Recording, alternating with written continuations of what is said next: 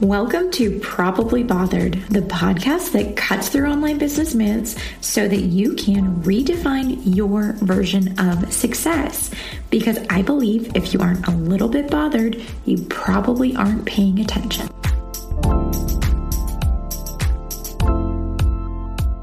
We're all out here trying to build a business that is sustainable, a business that meets our life, that supports our life. And I don't just mean revenue, I mean in terms of time too. But have you asked yourself recently how you can create an impactful business, a business that makes a difference? And inherently in serving others, we all do this. But I'm really excited for the conversation today with Andrena Sawyer. She is a consultant, a strategist, and a nonprofit founder who has created endless opportunities to help lift up women in business. Most of her consulting work is on the nonprofit side, and we have a really great conversation about how businesses, including solo entrepreneurs, can intentionally create impact in their business.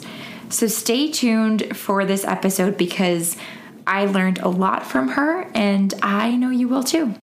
This conversation is a little bit different than the ones that I typically have on Probably Bothered because our guest Andrena is a nonprofit expert. But I don't want you guys to tune out because I know that we don't have a lot of nonprofits in the audience, which is fine. But at its core, nonprofits are a business. And that's something I'm super passionate about.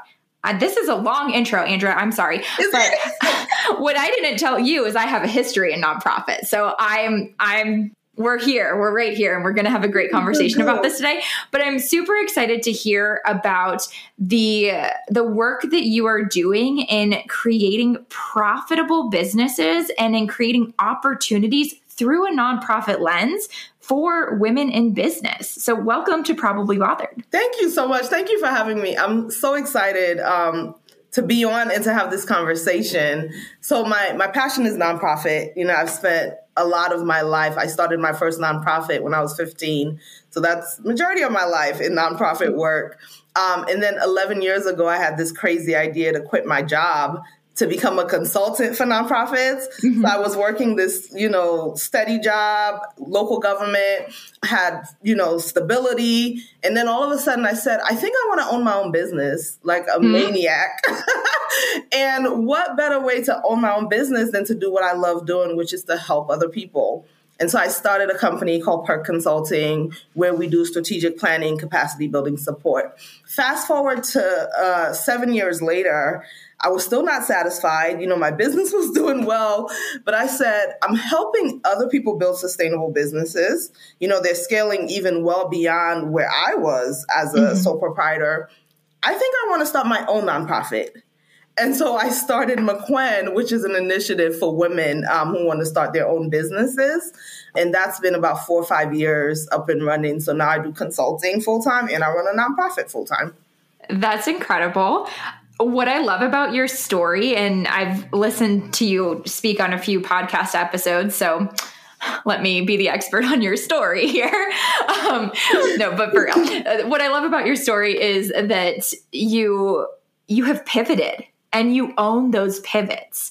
And I think a lot of times we are kind of fed the narrative that you have to be consistent and consistency wins. And if you're changing your mind all the time, people don't really know what you do or why they should come to you. Yeah. And so seeing those points where you took like a hard right or a hard left and just owned it, that's something that I really enjoy about your story. So I'd love to hear a little bit about what your thoughts were in those moments of change. Yeah, I appreciate that. So I think there's a part of me that's maybe it's personality, temperament, that's not very risk averse. I'm okay with risks. Yeah. So when I quit my job, that was probably the first hard turn that I did to start my business. And at the time, I'm going to age myself a little bit. I was, 25. And literally the conversation I had in my head was, it's kind of a now or never. I'm young, minimal responsibilities. I'm getting these opportunities. And I could stay at this job and really enjoy it. There was nothing wrong with the job, or just take this leap of faith, time myself and say, I'm going to give myself a year. And if I fail, I fail. And I tuck my tail between my legs and I come running back and, hopefully it works out. But the other times that I've pivoted, it's been the same kind of story where it's like, I'm either going to do this thing that I'm extremely passionate about, almost restless about, because that's how that's how deeply I feel about the subject matter. I'm going to try it. And if I fail, I fail. Luckily, a lot of it has worked out. It hasn't worked out smoothly the whole time. But ultimately, things kind of work out. And I think, unfortunately, that's what fuels the pivots that come after. It's like every time I try something and it happens to just work out, I'm like, okay, I'll try it again. So knock on wood, I'm hoping I don't hit that wall.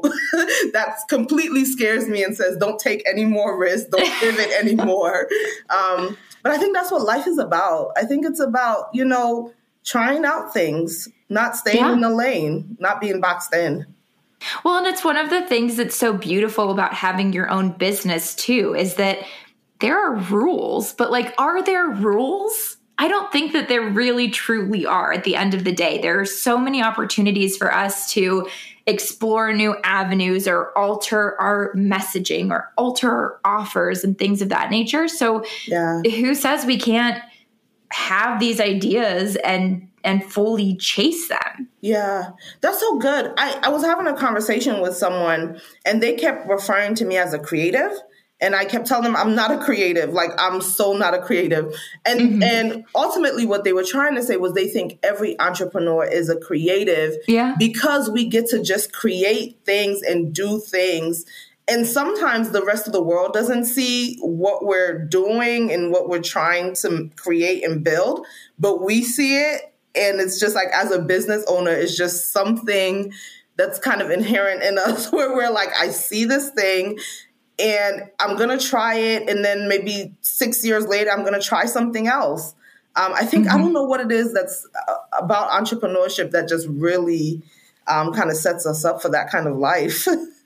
I don't know either, but I feel like everybody listening is resonating with this conversation right now. And I would say that's 100% success rate.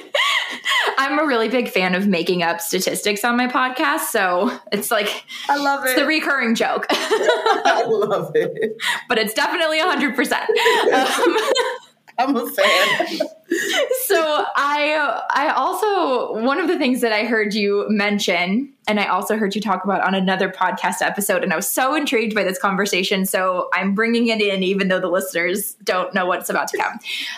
But I heard you talk about this idea of having a new thought, a new idea, a new something that you want to chase, and the people in your life not understanding. Yeah.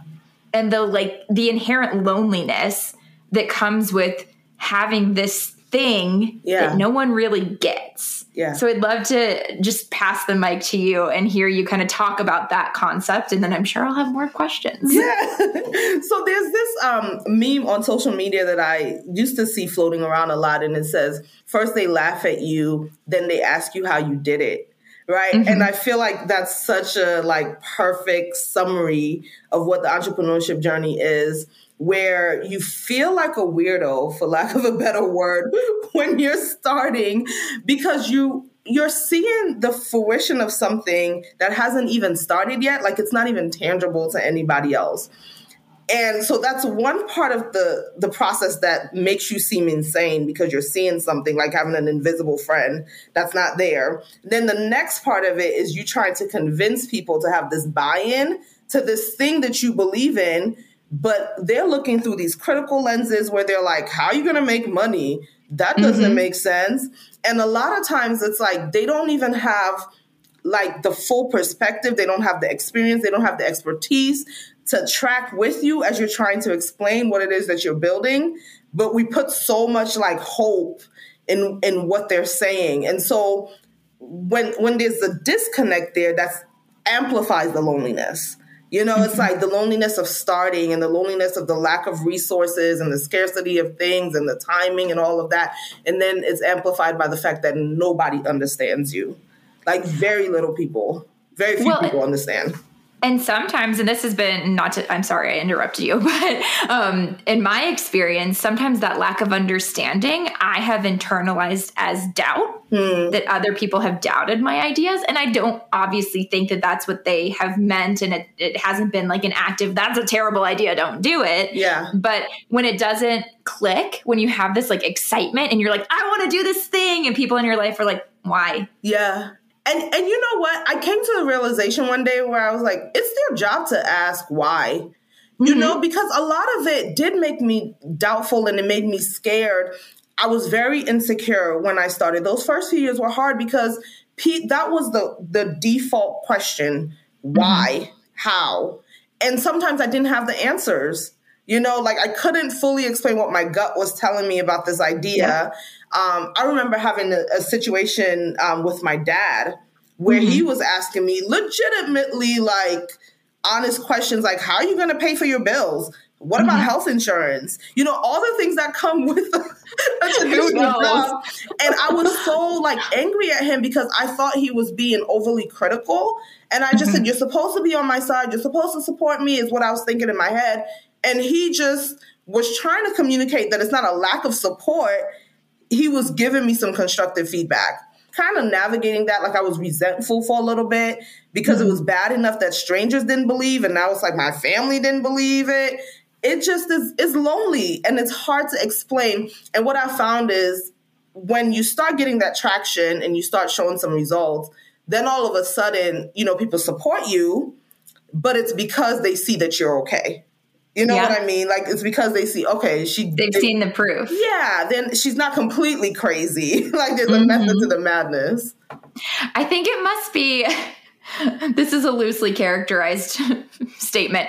I think it must be a male thing because my husband is the same way. If I bring up a new thought or a new idea that I'm like, I'm going to do this in my business, he's like, why would you want to do that?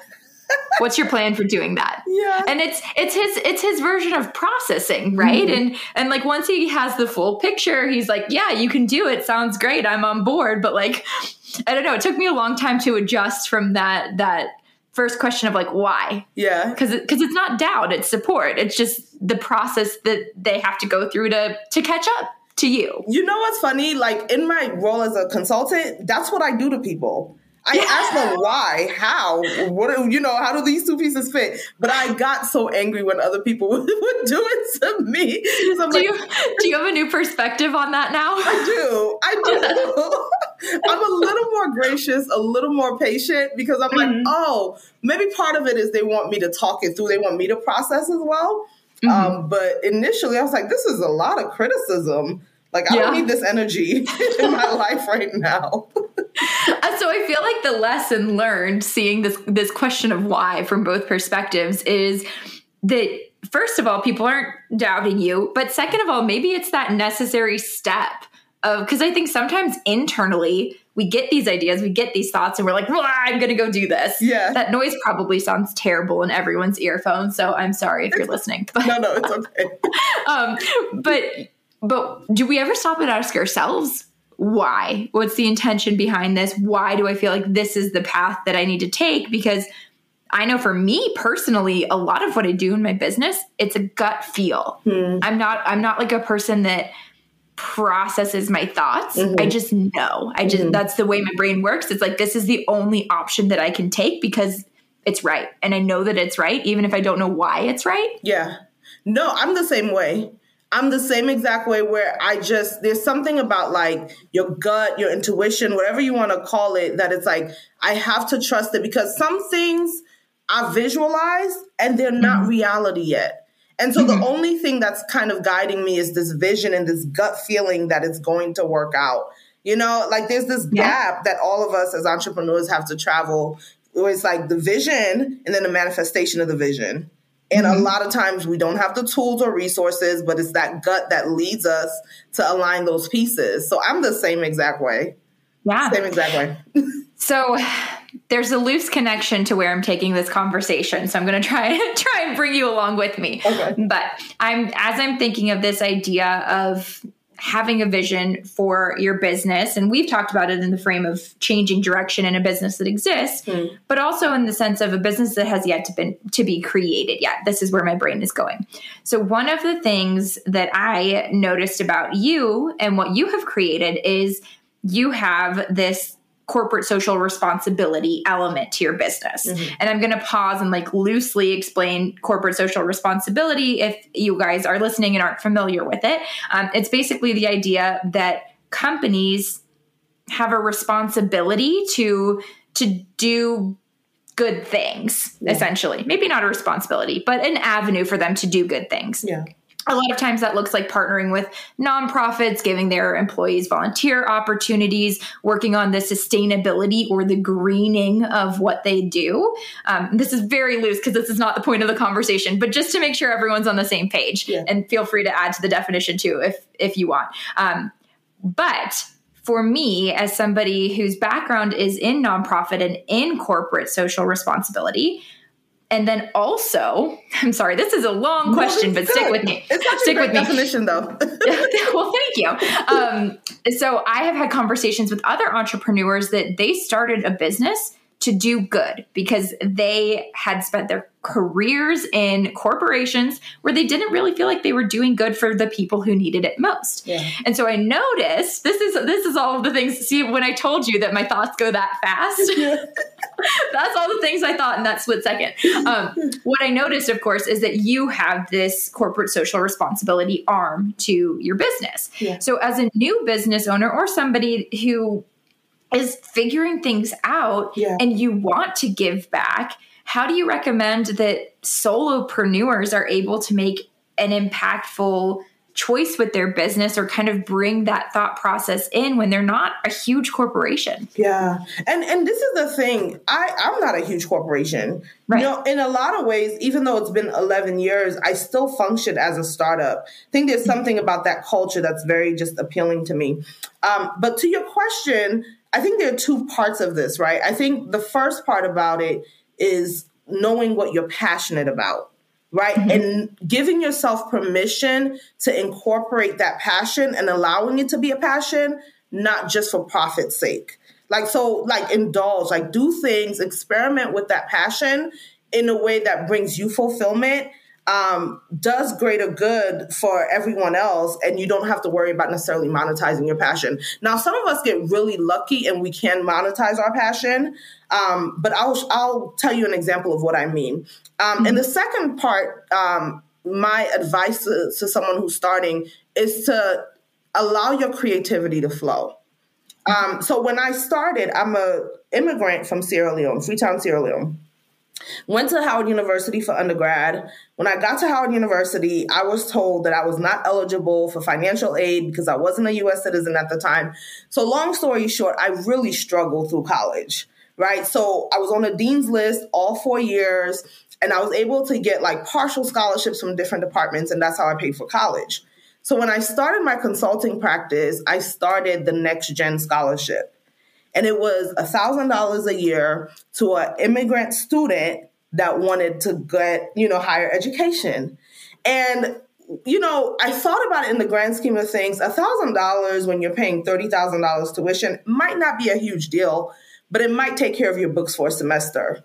And so part of my creativity, to kind of connect the dots here, was figuring out, how do I make an impact in this small way that was still aligned with my business goals, which was to help organizations and help nonprofits and help people, but still kind of indulge this passion and not limit this and think it's something that I had to do outside of PERT consulting. So my company decided that we would just sponsor a student $1,000 a year. And so that, that's my example. I was a solopreneur when I started to do that. It wasn't something that was going to be a huge burden for me because I was a struggling, startup entrepreneur. But I knew over the course of the year through a fundraising event or through donations that I solicited from even my clients or just profits, when it was time to do our books, we could afford that. So it looks different for everyone, but tap into that creativity and figure out what is my passion and how can I do it without feeling like I have to profit from it. Yeah. Just out of the goodness of my heart.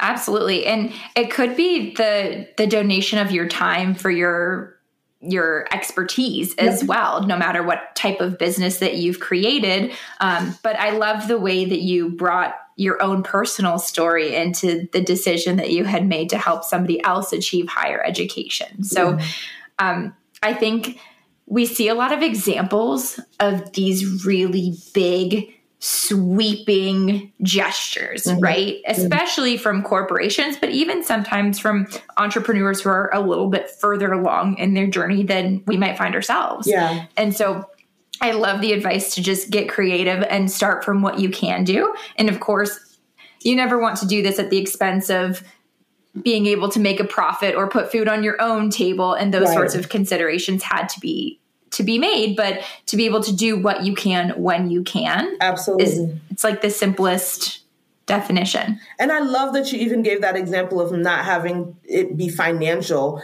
I've seen companies where as a team, they might do like a March of Dimes or AIDS Walk or, serve together on, like on a Saturday, where they just go to the soup kitchen or something like that. I've seen organizations, for-profit businesses do that. So sometimes it is just our time.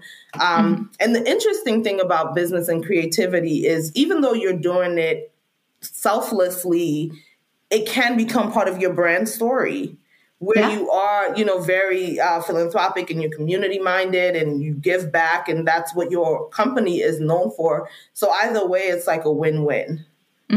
Yeah, absolutely. So I know there are a number of people in the audience who are business owners, not really nonprofit, so to speak, or they might not know a lot about that space. So I'd love to just share a little bit about nonprofit with them, because whether you are interested in working with one through your business or starting one of your own, I think there are a few misconceptions, namely, to summarize with a lot of hyperbole, that nonprofits aren't a business. So I'd love to hear your take on kind of creating a healthy nonprofit and working with them in a way that makes sense. Yeah, no, that's so good. That's actually one of the more common questions I get is like, how do you run a nonprofit? And my answer to that is always you treat your nonprofit as if it is a for-profit because it literally has all the elements. And really the main difference is why you exist. So nonprofits exist to do good for the community or to do good for in a greater sense. For-profits exist for profit. But all of the other elements like the business development processes, your capacity building and strategic planning processes, those are the same. Takes money to run a nonprofit, takes money to run a business, takes staff, takes capacity, all of those things. So that's the first thing, the first misconception we have to clear up. The second misconception is that people think that if you go into nonprofit, you're bound to be like destitute and poor, like a servant to the world. And while most people, I think, who go into nonprofit are kind of like they have that posture of service. Yeah, like we don't go into it for the money, but there is a lot of money in nonprofit. It turns out, though, that a lot of that money is going to be like public dollars as opposed to money that you generate for yourself. One of the more interesting things was COVID. Right. So, I mean, outside of it being the pandemic, like for nonprofits, because there was so much money that was available for nonprofits. And we're talking like 5-figure, 6-figure grants that usually are very strict in how, funders award these grants. All of a sudden, it became emergency money just for profits. So I was getting clients who were saying, look, I'm really interested in trying to figure out how I'm going to sustain myself because I really want to do good. I want to help people over this period. And we would do a simple application. And before you knew it, they were getting awarded these funds. And I'm always like ethically, right? I had a little dilemma where I was like, where's all this money coming from? Because after working with nonprofits for so many years, funding is a recurring issue. And usually funders are going to say you have to fill out this 30-page application. There are reporting requirements that are intimidating. You have to make sure you're in good standing with the state and with the IRS. There are all these restrictions. But what COVID definitely confirmed for me and what I've been trying to tell people for forever is that there's money out there In nonprofit, you just have to know how to look for it, and you just have to make sure that your organization is positioned to receive it because it's out there. Yeah. Absolutely. And also, the thing that I heard in that story is how much paperwork and process can slow down the getting the money to the people who need it, who are able to do great things with it. Yep. And that's one of the more intimidating parts of funding for nonprofits, because there's not a scarcity of dollars. It's just, I think there's a lot of information and a lot of like disconnect between the organizations that really need it and the funders. Unfortunately, I think a lot of large corporations, large nonprofits that have access to grant writers and, private search engines and things like that, like databases and listservs, they know where the money is, right? But they also have these robust like donor engagement strategies, these huge special events that are all bringing in money, because every nonprofit should have several streams of revenue, right? But then you have these small organizations that are doing grassroots work, and because they can't afford an in-house grant writer, you have the executive director applying for this 30-page grant who can take 2 to 3 months, and then you have a turnaround of maybe 6 months from the time the application is approved to actually receiving the money. And all of that is just overwhelming and intimidating for a lot of nonprofit leaders. Yeah. The money is there, though. So on the side of the conversation of, if you are an individual or a business owner who wants to start working with a nonprofit in some way, whether it's volunteering or donating a portion of your revenue, or there's so many ways for us to partner, even if you're not at the point where you want to create one, but you kind of loop into this in between of, there are already good people doing good work. So how do you support them to do it?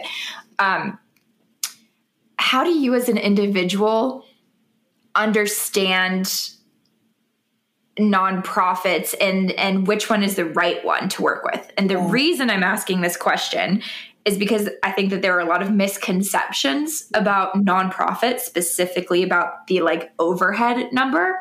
And so, but if you don't have the background, if you don't have the experience and the expertise to essentially audit a nonprofit to make sure it's one that you feel comfortable partnering with, how do you go about that process? Yeah. So to those people, I would say the benefit of being nonprofit or tax exempt is that the IRS says you have to disclose everything, right? Like you're held to a much higher standard of transparency than for-profits. So like if you go to the IRS website, you can look up a nonprofit. If it's legitimate, you can look up their 990, which is their annual tax form, right? And through that, you'll get to see what people are making, where their funding is coming from.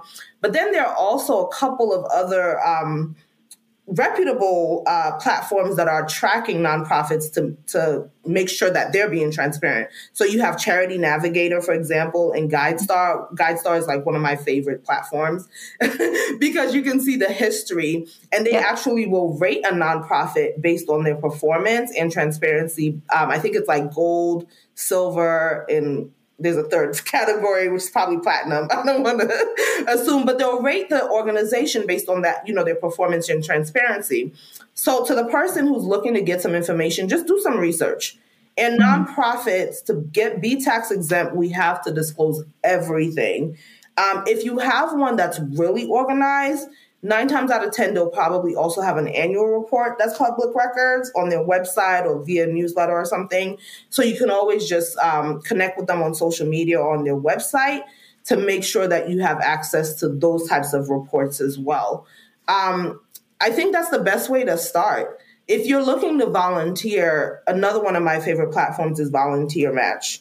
So a lot of my clients who can't afford staff are strictly volunteer ran. They get all of their team members from Volunteer Match. Even the nonprofit that I'm working with now, we have 2 in-house volunteers that have been with us for a little bit. And these are not just intermittent volunteers who do registration at an event, but we have people who do social media because they have 5 hours a week that they're willing to just support a nonprofit with, 10 hours a week. Retired people, graduate students who are looking for credit for a class. So there are so many ways to like research an organization beyond just maybe social media and website.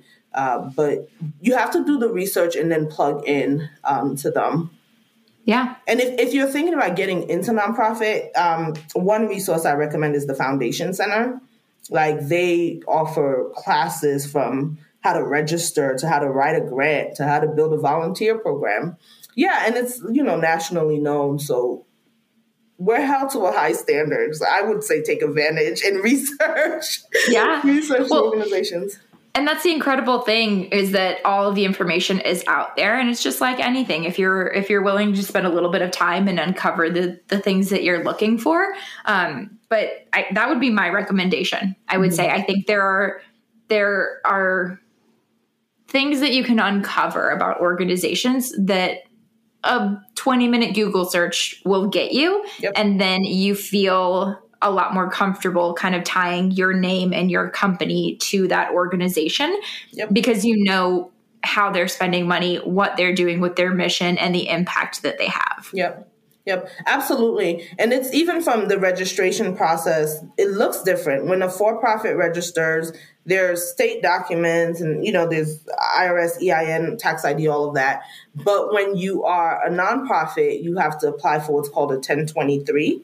And this is essentially you saying to the IRS, look, if at any point you want to audit, if at any point you want to just disclose any of my information for the benefit of this tax exemption that you're offering me, I will allow the public to own me, so to speak. Like, I'm at the mercy of the public because that's who's funding me and that's who's supporting me.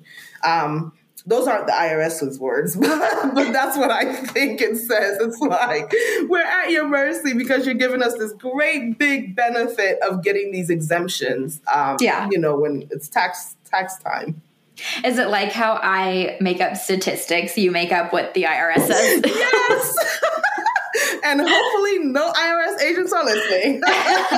It's a paraphrase. Right. Oh, man. Okay. Well, I think we're at the point in the episode where I ask my favorite question, which is, what bothers you? What would you like to see in this space, whether it's for-profit, nonprofit, change for the better? Fairness. Yeah, I attended a workshop last night, a webinar on mental health and mental health awareness. And she had us write down, like, what makes you angry? And I immediately wrote, injustice. And I think she was expecting me to go really deep and talk about like some serious issues. And the first thing that came to mind was when I was a kid at the lunch table and people would bully kids. And I was like, whether it's that or whether it's something really, really, egregious, like, I just hate people being unfairly treated. Absolutely. And I'm sure that you can expand on this a lot more with the work that you do with your nonprofit as well. But that's one of the things that I have noticed in this space too, is that a lot of times we see these really big successes and we don't know like the starting place. We don't know where that person is starting from. And it's not something that's always really talked about. And so I think along the lines of fairness, what that means to me is like, obviously the world is never going to be a place where everyone has the exact same house, the exact same amount of money. Like, that is not the world. That's not the world. That's not the way that the world works. Yep. But being able to understand and see yourself in the examples that are out there of people who come from a similar place that you do. And I don't like how I'm going with this, because I don't mean that like if you come from a certain place, everyone's going to have the same outcome. That's not what I'm trying to say either. Yeah. But I'm tracking with you, and I agree. Yeah. Like, it's just not life today. It's not life in this economy, and not even just on this side of the world. It's just human nature for us not to all get along and to get the same things. We don't all have the same work ethic. I think that's one issue, but it's another to just like maliciously just go after people. Like, I literally, in my mind, I remember an incident at lunch in junior high school where it's like this one kid was being picked on all the time and not allowed to sit at the table. And I'm just like, that's so, so yes, there are high level, forms of injustice, but even at that level, it's just so you're mean. Yeah.